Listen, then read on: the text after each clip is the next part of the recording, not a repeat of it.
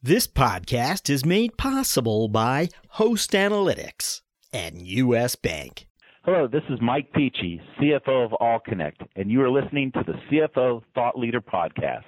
This is episode 320.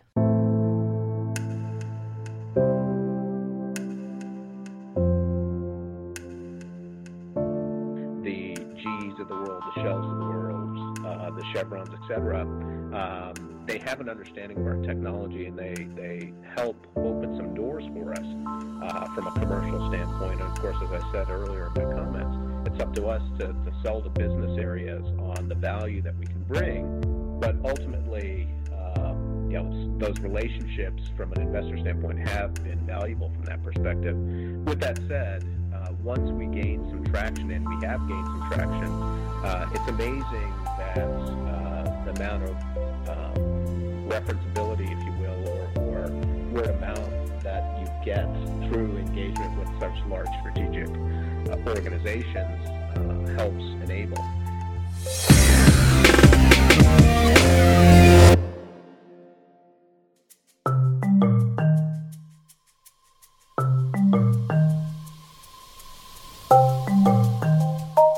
From Middle Market Media, this is CFO Thought Leader, where we speak to finance leaders about driving change within their organizations. Hi, it's Jack Sweeney. On today's show, we speak to Roop, Lakkaraju, CFO of MAANA, a provider of technology that uses proprietary algorithms to combine human expertise and data. Now, I know what you're going to say, another data startup, but wait. Ever so often we hear about these early stage firms that get the backing of corporate giants. Well, to date, Chevron, Shell, and General Electric are counted among MAANA's investors as well as its customers. Roop Lakkaraju, a veteran finance leader whose past CFO tours of duty include Support.com and Quantros, joins us after these words from our sponsor.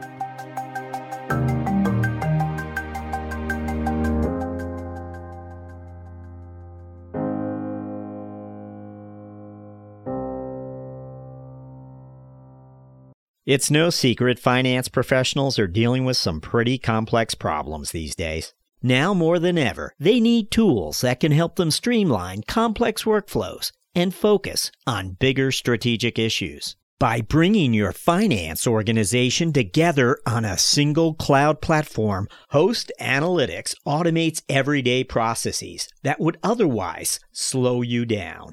By streamlining your planning, modeling, consolidation, reporting, and analytics, Host helps you connect your organization so you can react more quickly to changing conditions and make better business decisions to optimize performance. Let Host Analytics be your partner in leading the evolution of your business.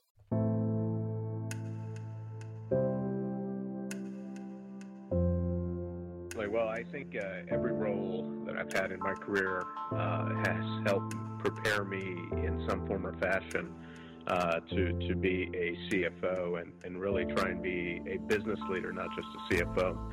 You know, if I really had to think about three particular times in my career, probably the first was me choosing to go to public accounting. And for me, public accounting allowed me to see many different business and financial environments, deal with many different management teams, and see different business models. And it also provided me a better understanding of accounting and what the numbers represent and how those numbers come to be, if you will, and really the science behind financial statements and associated information, if you will. So that was one. A second milestone is when I was a principal in a venture firm for about 3 years, and it was right after public accounting. I was very lucky to step into such a role at such a young juncture in my career. And in those 3 years, it was an amazing experience to see the process of really evaluating what companies to invest in from a venture capital standpoint, the assessment of teams and technologies and strategies and these sort of things. And it gave me a better appreciation for the importance of management and management teams. and how they function, and then if they function effectively, how do they communicate, how do you build trust, and how do you drive strategy? And so that was another key milestone.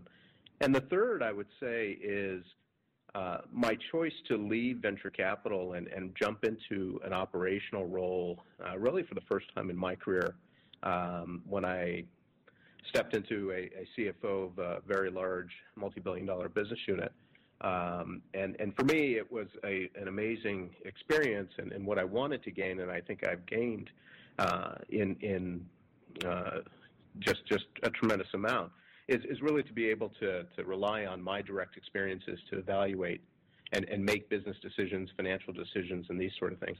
And it's exactly what I wanted to do coming out of venture capital, because I had a lot of observational experience and experience through public accounting, but not one wherein I was making those line decisions. And so for me, over the years, being able to learn in CFO roles of various sorts for public and private companies has allowed me to get a better appreciation of the complexities of business, but also what goes into those decisions.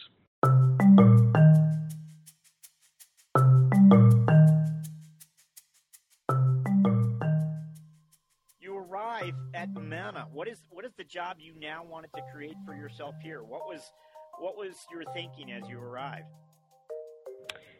Yeah, MAANA's in a interesting space and a very, I guess, what can be deemed a very hot market, if you will, or vertical area. And that's really one to create knowledge from digital information as more and more companies are digitizing their records and information within the enterprise, and then trying to figure out how to utilize that information to become knowledge so that they can optimize their business decisions across the enterprise, really, on a global scale. And so for me, being associated with such a company was very appealing, but also the opportunity to come into an early stage private enterprise software company and help them build a stronger, bigger, better, financially successful and business from a business standpoint, successfully oriented company. And so, and I'm the first external CFO coming in to the company. And so it was an opportunity for me to help build bridges across the company within MAANA to really connect the various aspects of the business so that we're operating more efficiently, more effectively, such that from a longer-term standpoint, we can drive the business model that we've developed and achieve success, not just for our investors, but our customers, as well as our employees. Some of the companies you were a finance leader with were fairly mature. I'm wondering if this is the youngest company you stepped into during the course of your career. It is the youngest company outside of companies that I'd invested in as a venture capitalist, some of which were earlier. This is the youngest company that I stepped into an executive role in. Having played a CFO role in those other companies, coming into a company as early stage as this one, has anything surprised you or not really? You know, what surprised me is the level of traction that the company has gotten, really, and not just traction in general, but traction with the global Fortune 500 type companies that we sell to. And part of that is the manner in which the companies raise money from strategic organizations, some of which you mentioned, who have validated the technology, but also allow for some acceleration from a go-to-market standpoint. And for me, that was an intriguing approach and model. And so really the traction that we've gotten with these global enterprises and helping solve some fairly complex, or not solve, I should say, optimize some fairly complex business problems or challenges that they have, and finding ways to help them do it better, more efficiently, more effectively, faster, et cetera, whatever the means of measurement that they have. So that's what probably has surprised me is just the traction that they've gotten with these global enterprises and the opportunity in front of us, if you will. As a finance leader, how do you manage that, having investors that are also customers? Right. There is some art as well as science, I guess. We're very lucky in that we have tremendous support from our investor base.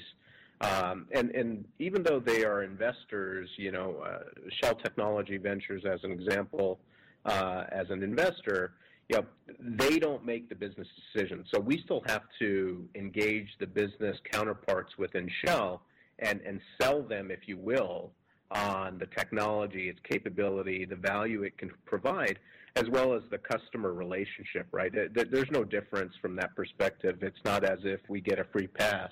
And so we work very hard and diligently in nurturing relationships and driving value to our customers.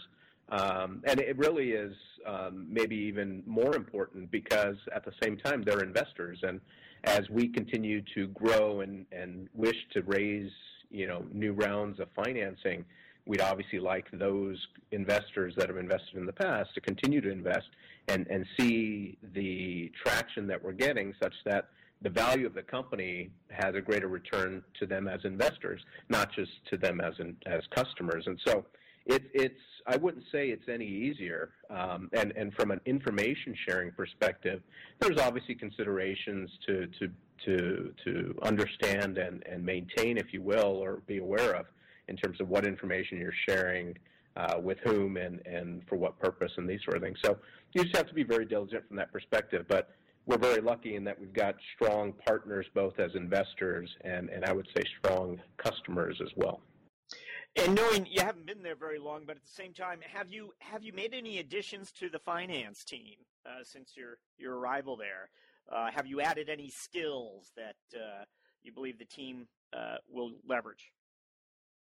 Yeah, it's one of those things where I think it's always important when you arrive to really just spend some time observing and learning the organization. And when I say the organization, the company at large, and who has what skill sets, and within your own organizations, who does what and why do they do what they do? Why do we operate the way we do? What are our policies, our processes?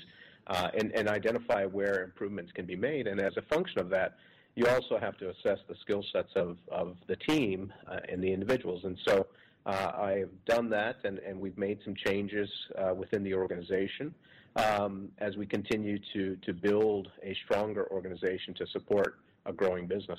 Again, this might be a different industry than what you were in at the start of your CFO career, but what would you tell us in terms of, as you build a team going forward, how would that differ from what you might have done 10 years ago?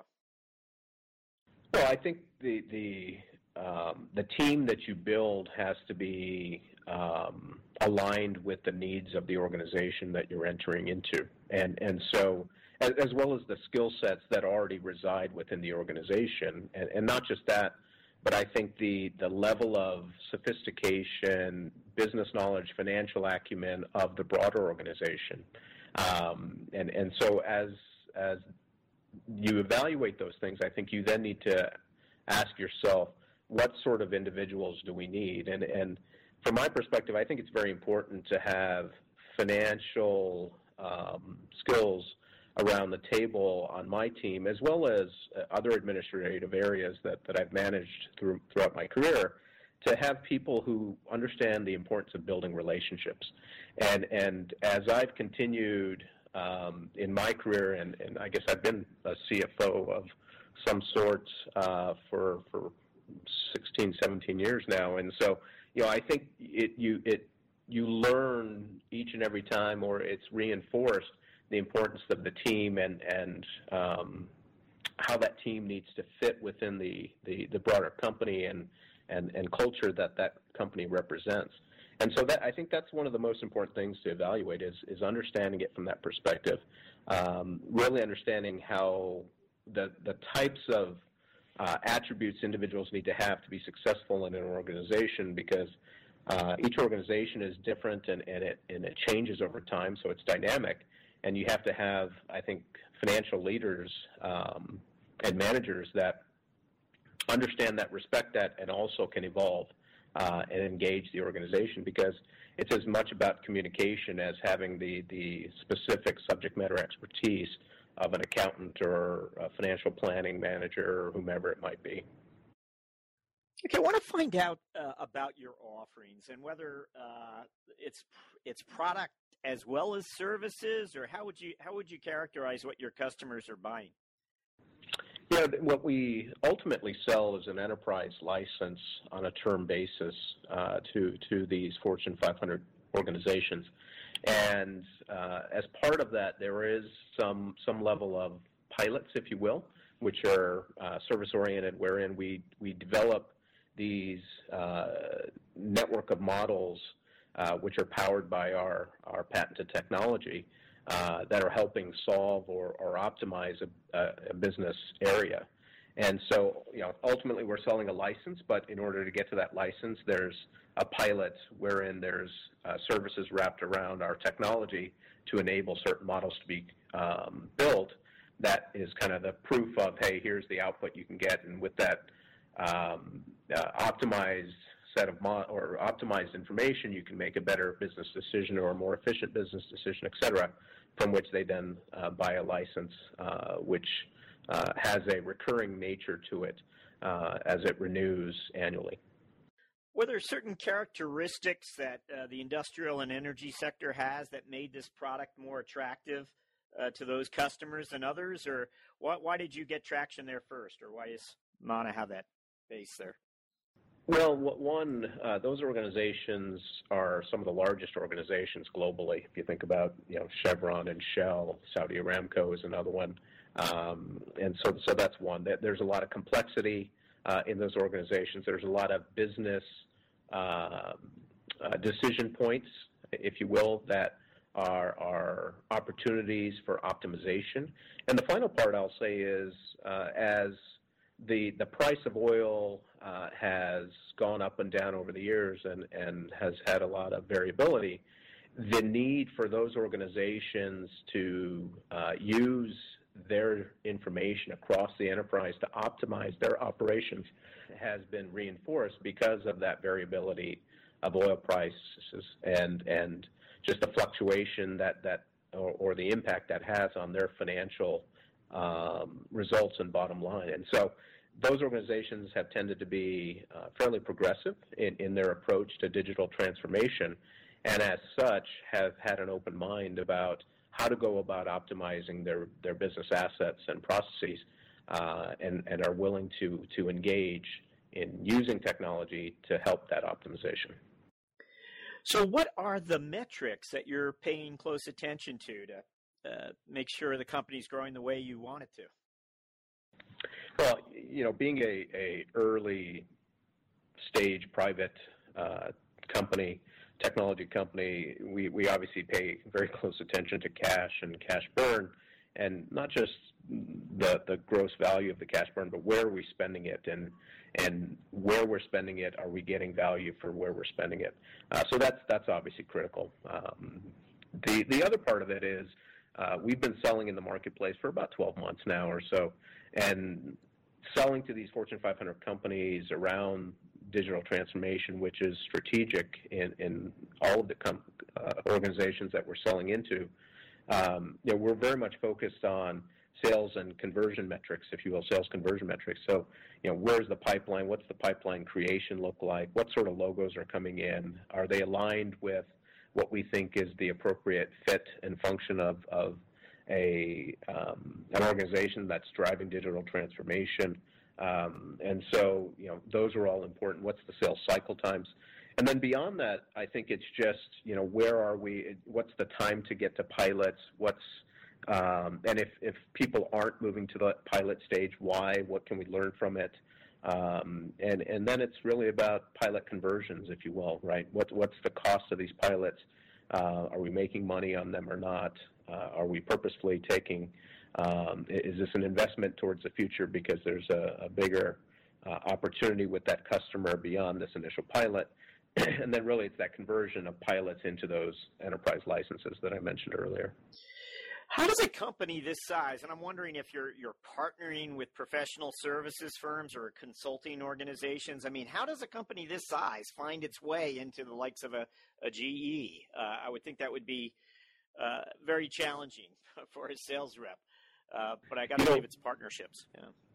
Yeah, partnerships are definitely will be a part of our DNA as we move forward, and to a certain extent, I think the manner in which MAANA has approached taking on investment dollars has been kind of that partner, if you will, enablement, at least early on. But we sell direct into these enterprises at this point in time. So yes, that's challenging, and yes, that's it's a large cost to be incurred as a function of that. But at the same time, because we have engaged the GEs of the world, the Shells of the world, the Chevrons, et cetera, they have an understanding of our technology, and they help open some doors for us from a commercial standpoint. And of course, as I said earlier in my comments, it's up to us to sell to business areas on the value that we can bring, and for them to get them to engage and issue a PO for the orders. But ultimately, those relationships from an investor standpoint have been valuable from that perspective.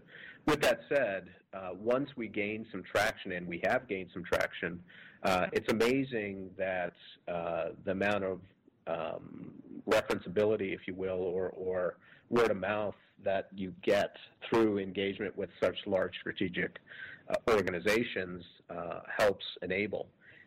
From that, aside from everything I just said, we think partnerships with large professional service organizations, whether they are specific to a vertical or broad across many verticals, is an opportunity to engage the broader market in a more cost-efficient and time-efficient manner.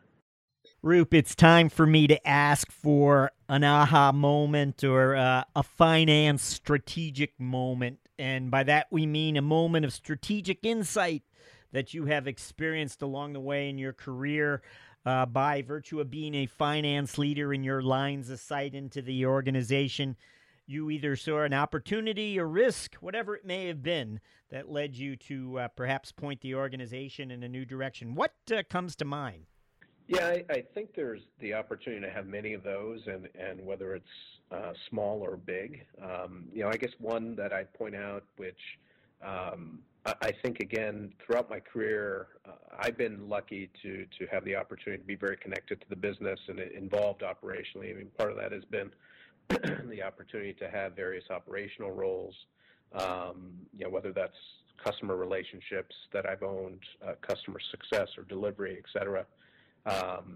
And so for me, when I come into an organization as CFO, it's very important for me to have an organization that is engaged and connected to the business.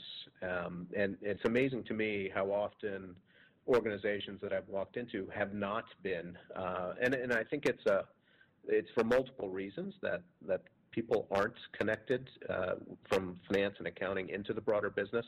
But those organizations that do have those connections, I think, are stronger and those that can drive more effective business execution and drive more consistent financial results. And so as an example, some years back, I joined a large private company. Revenue was probably in the hundreds of millions of dollars at the time. But even with that scale, I managed all of the administrative areas within the company on a global level. Those organizations weren't engaged in the business, and so it was a company that was doing well to a certain extent, but maybe not as well as it could have been doing, and was losing money, was burning cash at the time, and these sort of things. And so as part of me coming in, just one, learning the business and learning the players and how finance and administrative areas at large engaged into the organization and with other executives and functional areas, it became apparent that we didn't have the right individuals in those management roles across the administrative organizations. And so really went about transforming through new leadership in those areas and finding the right folks who could then engage the business and understand the business first of all, and then be able to relate and develop relationships with the folks across the business at large. And upon doing that, and as we built stronger relationships and greater trust, it became a much more collaborative environment, one that was more aligned from a business standpoint and a financial standpoint. And ultimately, we were able to, along with the other leaders across the company, really drive a transformation within the business model, which ultimately led to better business results, financial results, and one that resulted in a strategic outcome that was good for investors and employees. Roop, we're now going to enter our mentoring round where I get to ask you several quick questions intended to inspire and mentor future finance leaders. What's one thing that's exciting you about finance and business today? I think what's exciting to me is the more connectedness of business and on a global level, the complexities of it, which just require more and more the information to be shared across the organizations. And to me, the numbers tell a story of every company, the financial numbers. And the question is, what is that story? And how can you help others understand that story? And then use that to drive the story that you want, if you will. And so I think it's more and more important in today's world that connection happens so that within each and every company you can transform your organization and your company using the digital information that's available to you. And there's so many tools and technologies that can be deployed to enable that. What do you wish someone had told you at the start of your CFO career?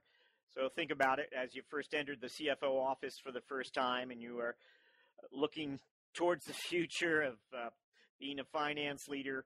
What is that piece of advice you wish you had at the very start? I think it's the art of persuasion. So many individuals and people, I think, believe that they have to own an area. I think the art of persuasion is undervalued, if you will, and it's because you can develop relationships and you build a trust, and you also, through those discussions and that relationship, you help learn. You learn as an individual, but you also can convey information that allows folks to be persuaded in ways that can help the bigger picture, a specific cause, or whatever it might be. And so it's the art of persuasion and how you go about doing that, I think, is very important. And especially where so many things are virtual in today's business world, whether it's someone halfway around the world or at a different time zone or a different business area, if you will. And so I think it's really important to understand how to use persuasion to enable the business to move forward. Do you have a personal habit that you believe has contributed to your professional success? Personal habit. Well, I don't know if I have a personal habit. I try and be balanced. I think it's important to listen. I try and listen and understand. For me, it's very important to hear the perspectives of different individuals that are affected by a particular business problem or a business area. And so those different viewpoints, I think, can add value to how an issue can be evaluated such that you can get to, hopefully, the best answer.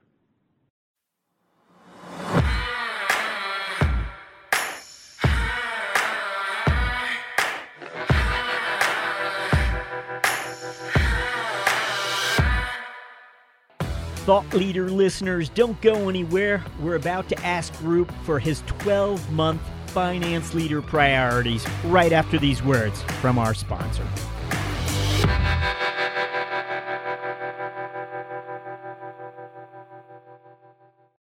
You want smart, clear, and honest guidance to help you meet the financial goals of your middle market business. With U.S. Bank, you have a partner who will help you find the right solutions to help your organization reduce payment costs, enhance control, improve cash flow, and expand your spend visibility. U.S. Bank's dedication to making ethical decisions and doing the right thing is at the heart of what they do, and their efforts haven't gone unnoticed. They've been named a 2017 World's Most Ethical Company for the third consecutive year by the Ethisphere Institute. To learn more, visit uspayment.com/middlemarket. Okay, our final question.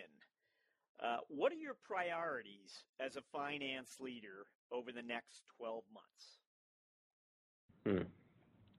Well, the financial priorities I think we have from MAANA's perspective is continue to execute on the customer relationships we have and enable those customers that we have today to become strong reference customers such that we can then continue to grow in terms of incremental customers, but also drive that sales growth and revenue growth over time while continuing to manage the cost profile of the company such that we can drive closer and closer towards our ultimate goal of having happy customers, but also having financial success as a company overall.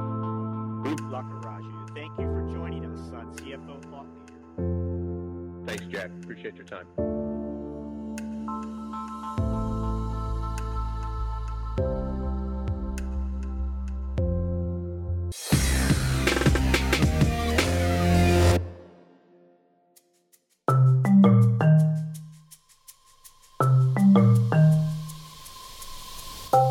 Hi, it's Jack Sweeney with a quick note that CFO Thought Leader now has a quarterly print magazine. That's right, print. Each issue will profile 25 different CFOs. Let me repeat that, 25 CFOs. Other print publications are lucky if they're able to bring you 5 CFOs per issue. What we understand is that you want to consume content in multiple ways. But wait a minute, there's something more here. We wanted this print magazine to be a podcast companion. So when you receive it, we want you to quickly thumb through it and maybe identify which episodes you have missed. We want you to dog-ear those pages, as well as perhaps the pages that feature CFOs from episodes you already listened to but found maybe a little extra value from. 12 months later, you will have a library of 100 CFO profiles highlighted with your insights or comments alongside the CFO thought leaders. Now, how much are we charging for this one-of-a-kind 100 CFO profile library? Annual subscriptions are $119. We think that's reasonable. We thought about it a little bit, but that's what we came up with. Visit us and subscribe to CFO Thought Leader magazine at cfothoughtleader.com, where the future of finance is listening.